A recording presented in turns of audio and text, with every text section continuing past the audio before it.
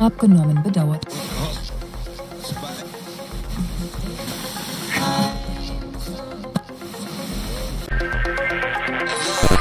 Mystery. Frequency.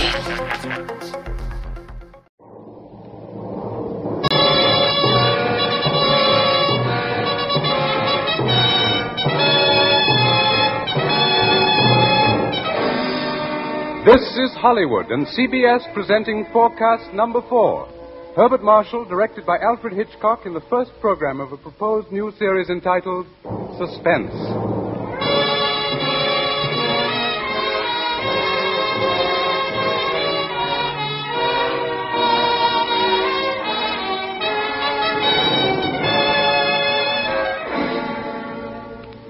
Tonight's Forecast program, ladies and gentlemen, represents the ideal form of collaboration. Mr. Alfred Hitchcock, brilliant English director of such outstanding motion pictures as The 39 Steps, Rebecca, and Foreign Correspondent, was eager to create a very special type of radio drama, the suspense story. As narrator and star for his production, he thought at once of the distinguished actor with whom he had been associated in countless British film successes, Herbert Marshall. Mr. Marshall suggested that they dramatize a certain favorite story of his. And that story happened to be the very one Mr. Hitchcock had in mind. Mrs. Bella Clown's classic in Chills, The Lodger.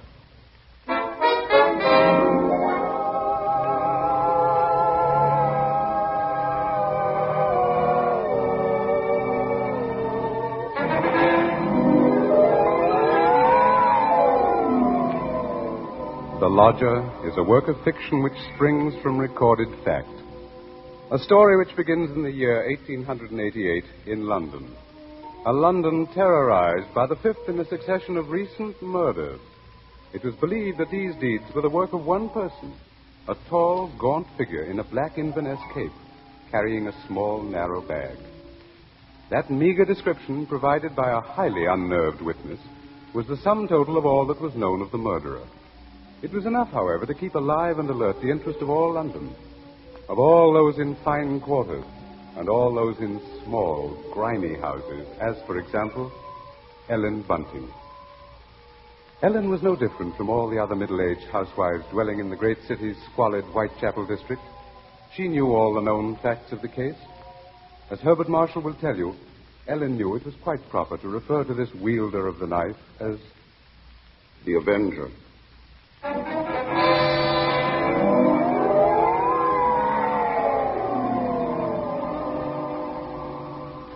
Of course, Ellen Bunting was far more concerned with her personal problems than with thoughts of the Avenger. Yet the case of that strange, elusive killer quite often forced all other matters from her mind. There was that mad, meaningless scheme he seemed to follow. All his victims, for example, had been women. All had been young, attractive, and, oddly enough, blonde. But Ellen could no more understand the motive for his brutal slashings than could the police. This night, she and her husband, Robert Bunting, sat before their fireplace reading the newspaper account of the latest murder. The Avenger had struck again.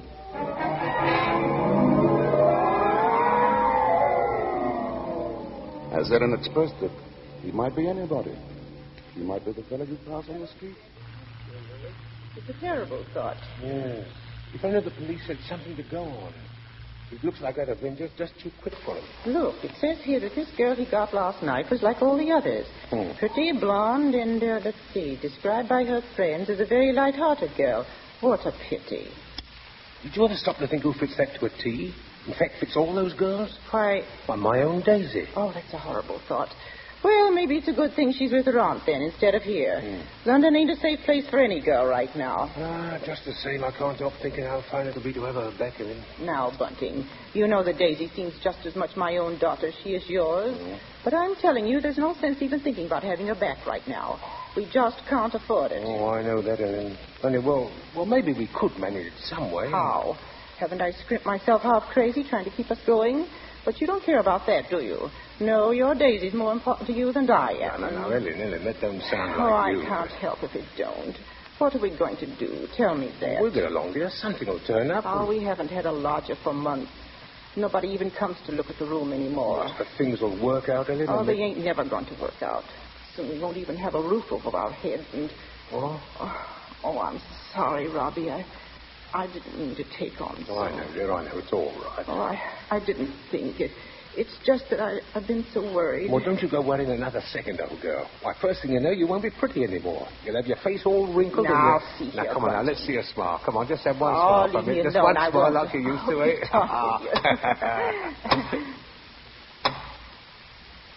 Who do you suppose that could be?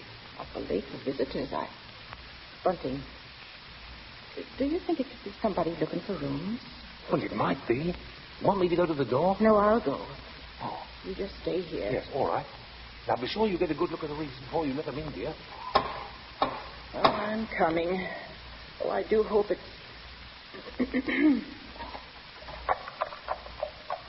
Yes, sir? Is it not true that you let lodgings? Yes, sir. Won't you come in, sir? Thank you. Could I take your cape, sir? There's no need. Now, I'm looking for a quiet room. It must be quiet. Oh, we have that, sir. Above all, our house is quiet. Your bag, sir. May I take it? No, I'll hold it.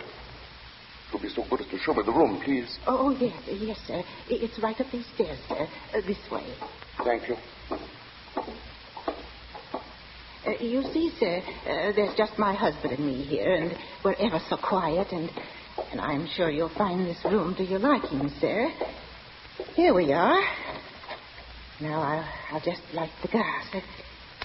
There. Mm-hmm. Very good. It is pleasant, isn't it, sir? And there's not many rooms with such pretty pictures. Are there now? We've had them in the family for years, sir, and... Pictures interest me very little. You see, what really impresses me about the room is the very simplicity of it, the bareness. Yes, sir.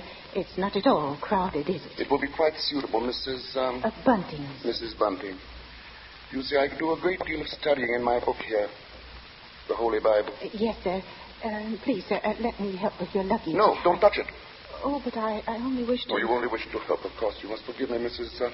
Bunting. It's just that I'm so very weary. Of course, sir. He bringeth them to their desired haven. Beautiful words, Mrs. Bunting. Indeed they are, sir. And now at last I have found my haven of rest. Yes, sir. Then you'll be taking the room. Let us see now. What are you going to charge me? With attendance, mind. I shall be staying in most of the time, and I shall be wanting meals. Oh, we can see to that. Then does 30 shillings a week suit you? 30... Why, yes, sir. Yes, sir, that will be quite all right. Good, and I shall pay you in advance. My name is Sleuth, Mrs. Bunting. Mr. Sleuth. Sleuth. Think of a hound, Mrs. Bunting, and you'll never forget my name. 23, 4, 30 shillings. Thank you, sir. And I think I should enjoy a little light supper now, Mrs. Bunting.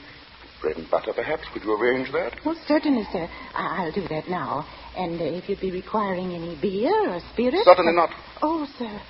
What did I say? I thought you understood me, Mrs. Bunting, and I had hoped that you and your husband were abstainers. But we are, sir. We don't keep nothing about.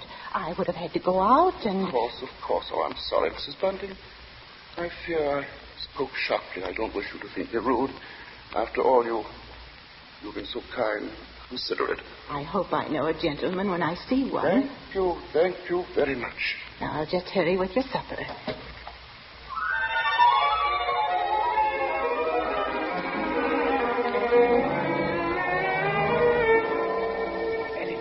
Ellen, did he take the room? No, don't bother me now. I have to get him some supper. What did you mean?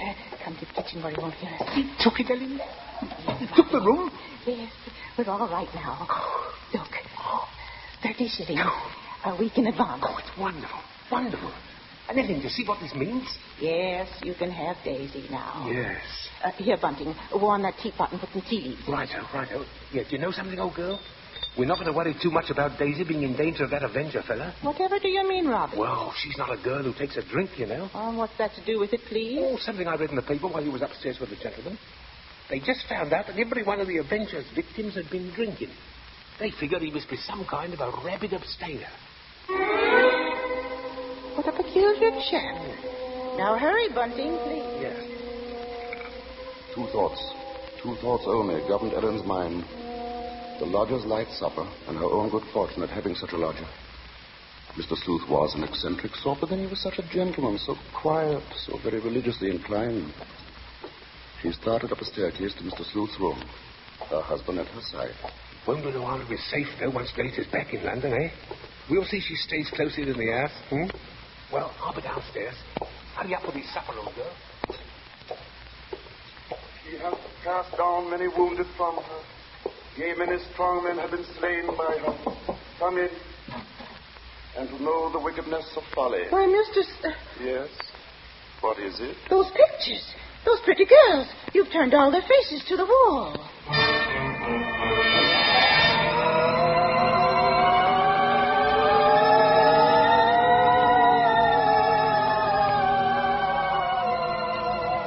And that maneuver, that strange action, was the beginning of Erin's concern. Soon there came to her a recollection of the Black Inverness Cape, the small, narrow bag, the urgent matter of alcoholic drink. And these details began to shape themselves into a pattern which grew more disturbing with each passing hour. The day following, the lodger did not leave the upstairs room once, nor did he leave the next day. And the oddness of this took its place in the pattern. Then, too, the approaching arrival of Daisy, her stepdaughter, added to her concern. On the second night, her sleep was restless with vague, horrifying images. And so, when she heard the first stealthy footsteps outside her bedroom, she was instantly awake. Tensely, she followed those steps downstairs, down the hallway. She heard the front door open, and then click shut. Utter stillness fell upon the house. And outside, the streets were so silent she could hear distinctly the clock from a church tower a mile away tolled the hour. In her troubled frenzy, she pictured a lone figure plodding through the deep fog, moving quietly, stealthily, stalking, searching, finding.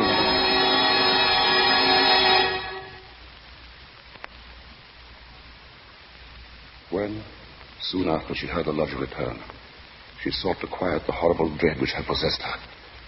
She assured herself that Daisy's arrival that day was no cause for alarm. Now she reasoned, how could there be anything really evil about so religious a gentleman as Mr. Sleuth? But for her there was no more sleep, merely a tormented state of half-consciousness, a state which suddenly dropped from her shortly after daybreak.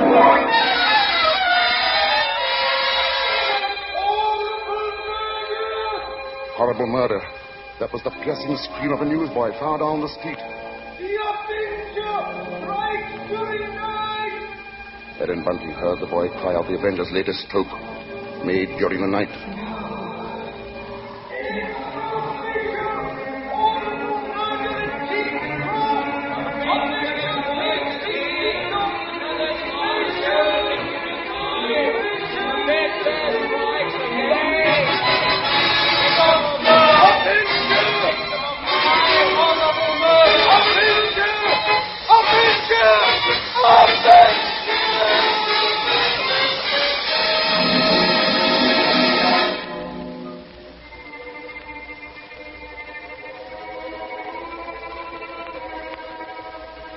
Erin's first glimpse that morning of the grey-faced lodger brought the sleepless night's warm terror full to the surface. But on the next instant, she saw the pitiable, helpless weariness in his eyes, and curiously the terror began to pass. She found that she was hoping desperately that her fears were unfounded. Earlier, she had determined to tell Bunting of the awful convictions in her mind. Now, however, she felt she must be certain before she spoke to a soul. She knew there was one thing she must examine. That was the lodger's single piece of luggage. She'd thought of it often. What could it hold? Not much in the way of clothing, surely. It was too small, too narrow. It was more like a case. A case for a knife. It was along toward noon that Erin found her opportunity to search the lodger's room. Soon after Bunting left to meet Daisy, Mr. Sleuth himself walked from the house. Erin watched the tall, thin figure in the black Inverness cape disappear down the street, and then she rushed upstairs, into the room. Quickly, she moved to the closet. It was no different from what it had always been, utterly empty. She found nothing under the bed. She went then to the chest of drawers against the wall. She opened the top drawer and found inside nothing but a frayed shirt, 2 handkerchiefs. The next drawer, underclothes, socks. The next empty. There remained then only one possible place for the small, narrow bag, the bottom drawer, and it was locked. Tugging at the drawer, she heard suddenly the opening of the front door downstairs. Panic-stricken, she rushed out of the room and down the hall to the head of the stairs. Upstairs, Ellen? Ellen, Daisy's here. Oh, Mother Ellen, it's so good to see you. And well, whatever's the matter? Yes, you've gone quite white. Oh, well, I'm all right. I wasn't expecting you so soon. Oh, you don't know how fine it is to be back, Mother Ellen. Oh, the country's all right in its way, but there's nothing like London now, is there? No, there isn't. But as long as that adventure's about, I can see we're going to have to do something about these blonde locks, eh, Ellen? Oh, don't worry about that. I'll dye 'em maybe, or just pin 'em under my hat. Daisy, I might as well get you settled. Oh, now, Father, isn't that just like her? She's straight to the point, and no point. Well, I'll bet a sixpence you'll have a dust cloth in your hair before you've got your coat off. Mr. Sleuth. Mrs. Bunting, I see my door is open. Oh, we were just leaving, so we... Does this mean that all of you have been in my room? Oh, not at all, sir. What must I do? Keep it locked? But you see, sir, I was just tidying up a bit, and Mr. Bunting, he brought his daughter up, sir. She just arrived. This is Daisy, sir. Pleased to meet you, sir. She's been away for quite a long while, you see, Mr. Sleuth, and that's why we're a bit excited, you might say. Yes, you must have been surprised when you came in, hearing us laughing and carrying on that way. Yes, I must say I was. However, Miss Daisy, there are all types of joy, are there not? Yes, I'm sure there are. The despicable evil joy of the abandoned and the divine happiness of the blessed. A vast difference, that. You do understand me, don't you? Why, yes, sir. Yes, Mr. Sleuth. I devoutly hope so, Miss Daisy. Nowadays, there are so very few young women like yourself who do. In fact, I all but despaired ever of finding one. If you'll excuse us now, sir, we'll be getting Daisy's things put away. Of course, Mrs. Bunting, and I must be getting to my room. Believe me, Miss Daisy, it's been a revelation to meet you. Oh, thank you, sir. I'm sure we shall have much to discuss. He's a queer one, all right. But such a gentleman, isn't he?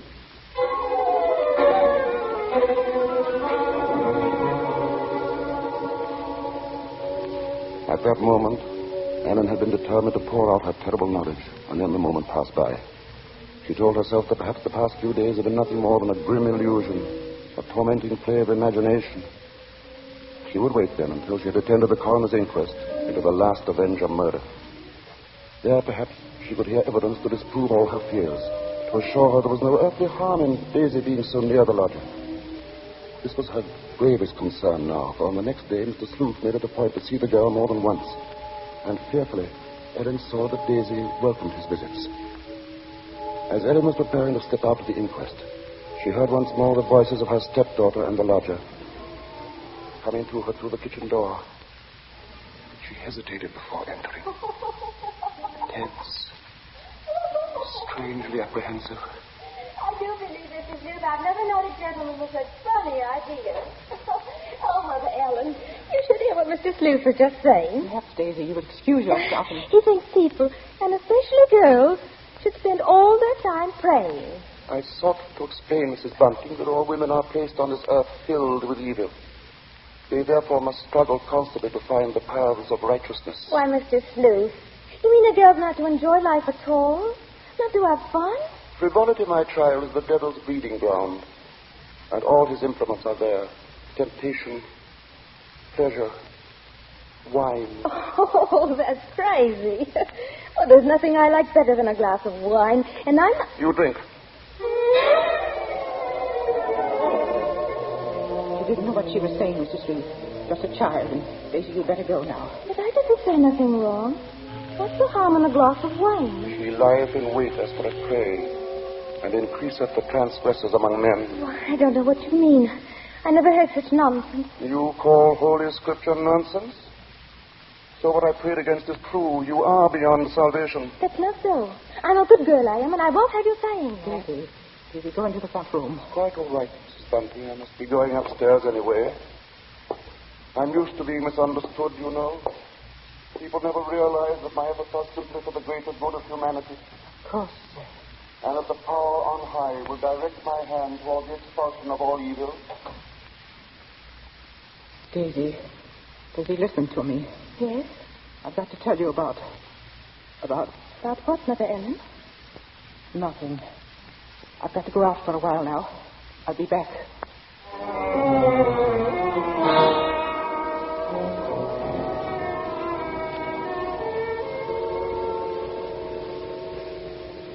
The moment to reveal the secret horror had come again and passed. Ellen's sudden recollection of Mr. Sleuth as he stood in the doorway had overwhelmed her. She must give him this last chance, this last frantic search for disproving evidence, this trip to the inquest. If that chance should fail, then she would tell Bunting or the police. So with the knowledge that Bunting was left in the house to look after Daisy, she boarded the underground train bound for the coroner's court. But as the train pulled away from the station, a new torture came to her, began to mount in her mind. It was the sudden realization that provided Sleuth was the murderer, she was equally responsible for his crimes. She had been giving him protection. If anything should happen to Daisy, she would be equally guilty. Fully as guilty as the Avenger.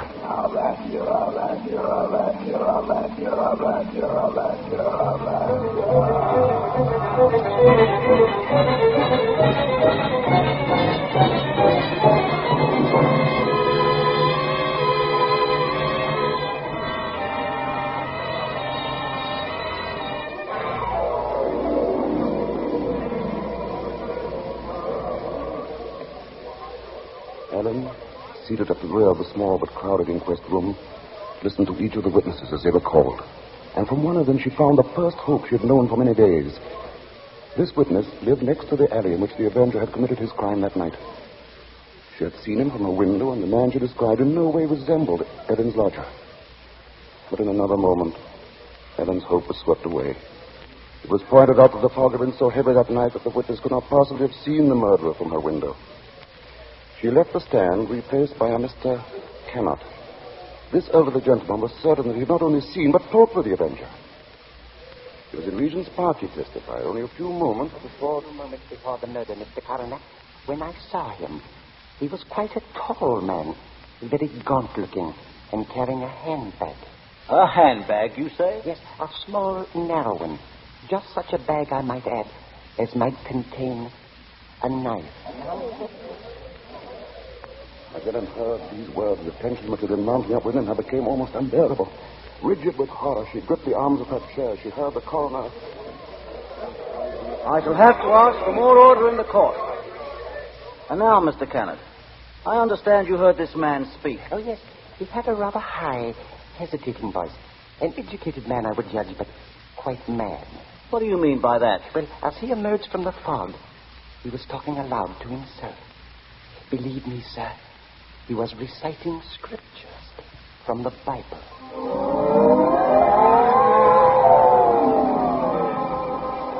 Scriptures from the Bible.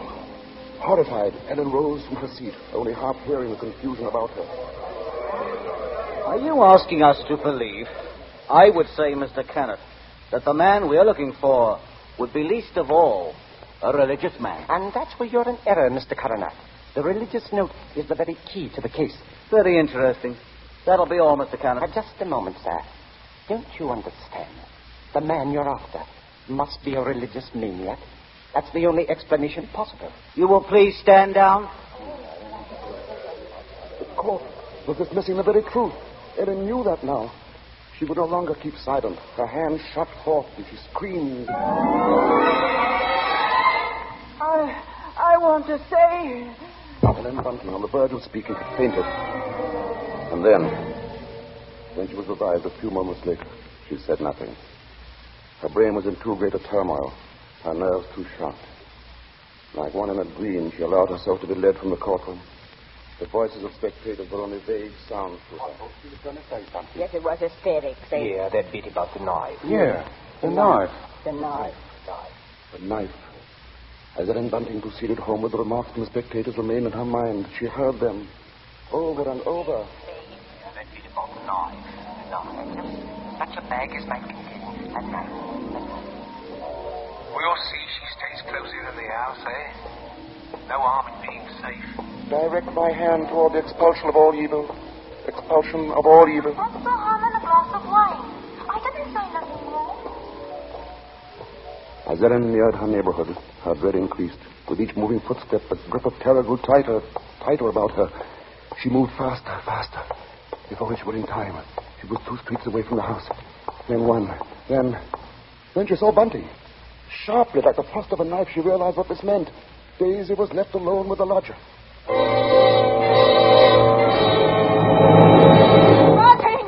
Bunting! Oh, Bunting, tell me, Bunting. Where's Daisy? Where is she? I say, where? Why, at home. Oh, listen to me. Try to understand. Sleuth is the Avenger. What are you saying? Oh, Lodger, he's the Avenger, Bunting. Oh, but there's no time for that. Daisy's in danger. Hurry! Hurry! Yes. Daisy! Daisy!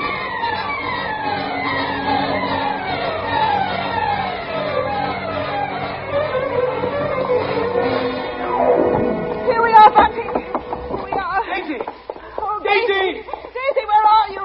I look in the kitchen, Bunting. You tried the sitting room. Daisy! Daisy! Where are you, Daisy? Answer me! Daisy! Oh, By the bedroom. she's not here. What about the dining room? Look, she's not there. She's not downstairs. Then there's just his room.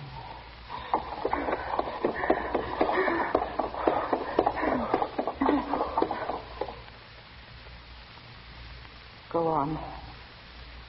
Open the door.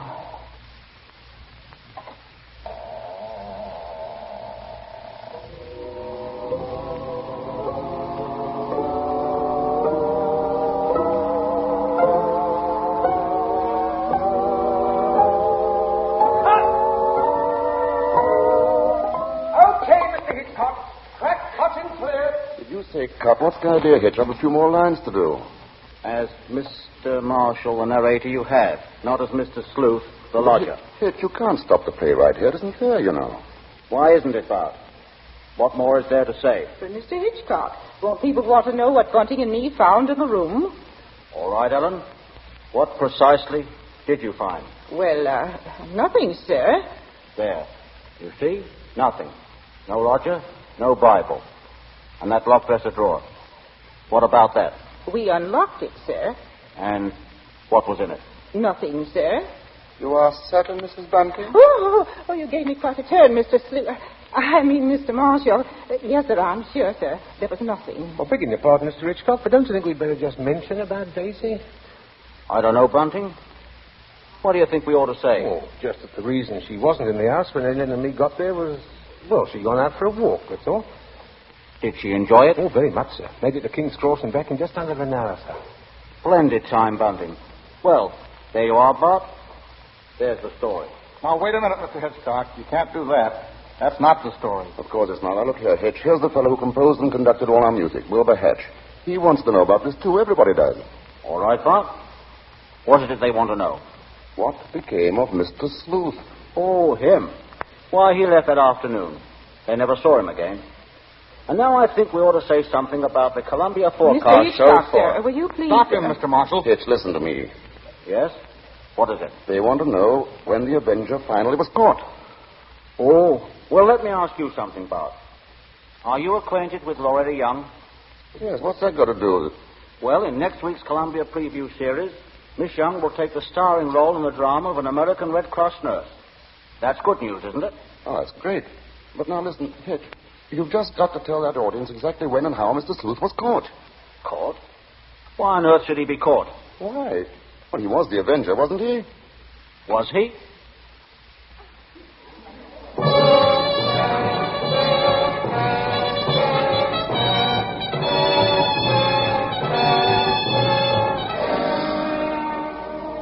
Your guess, gentle listener, is as good as ours.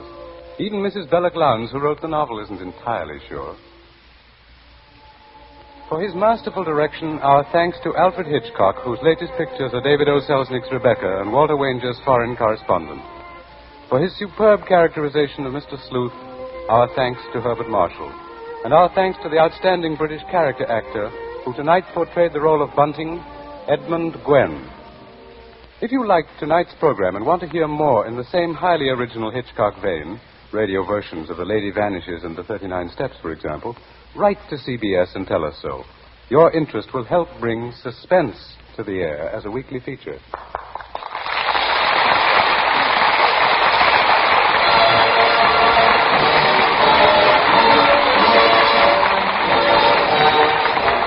Forecast next week presents from Hollywood, Loretta Young in Angel, first of a proposed series based on the adventures and the romance of a typical Red Cross nurse. From New York, a new sort of comedy show, Ed Gardner as Archie in Duffy's Tavern, with Gertrude Neeson, Colonel Stoopnagel, Larry Adler, and John Kirby's orchestra. Don't miss Forecast at this hour next week.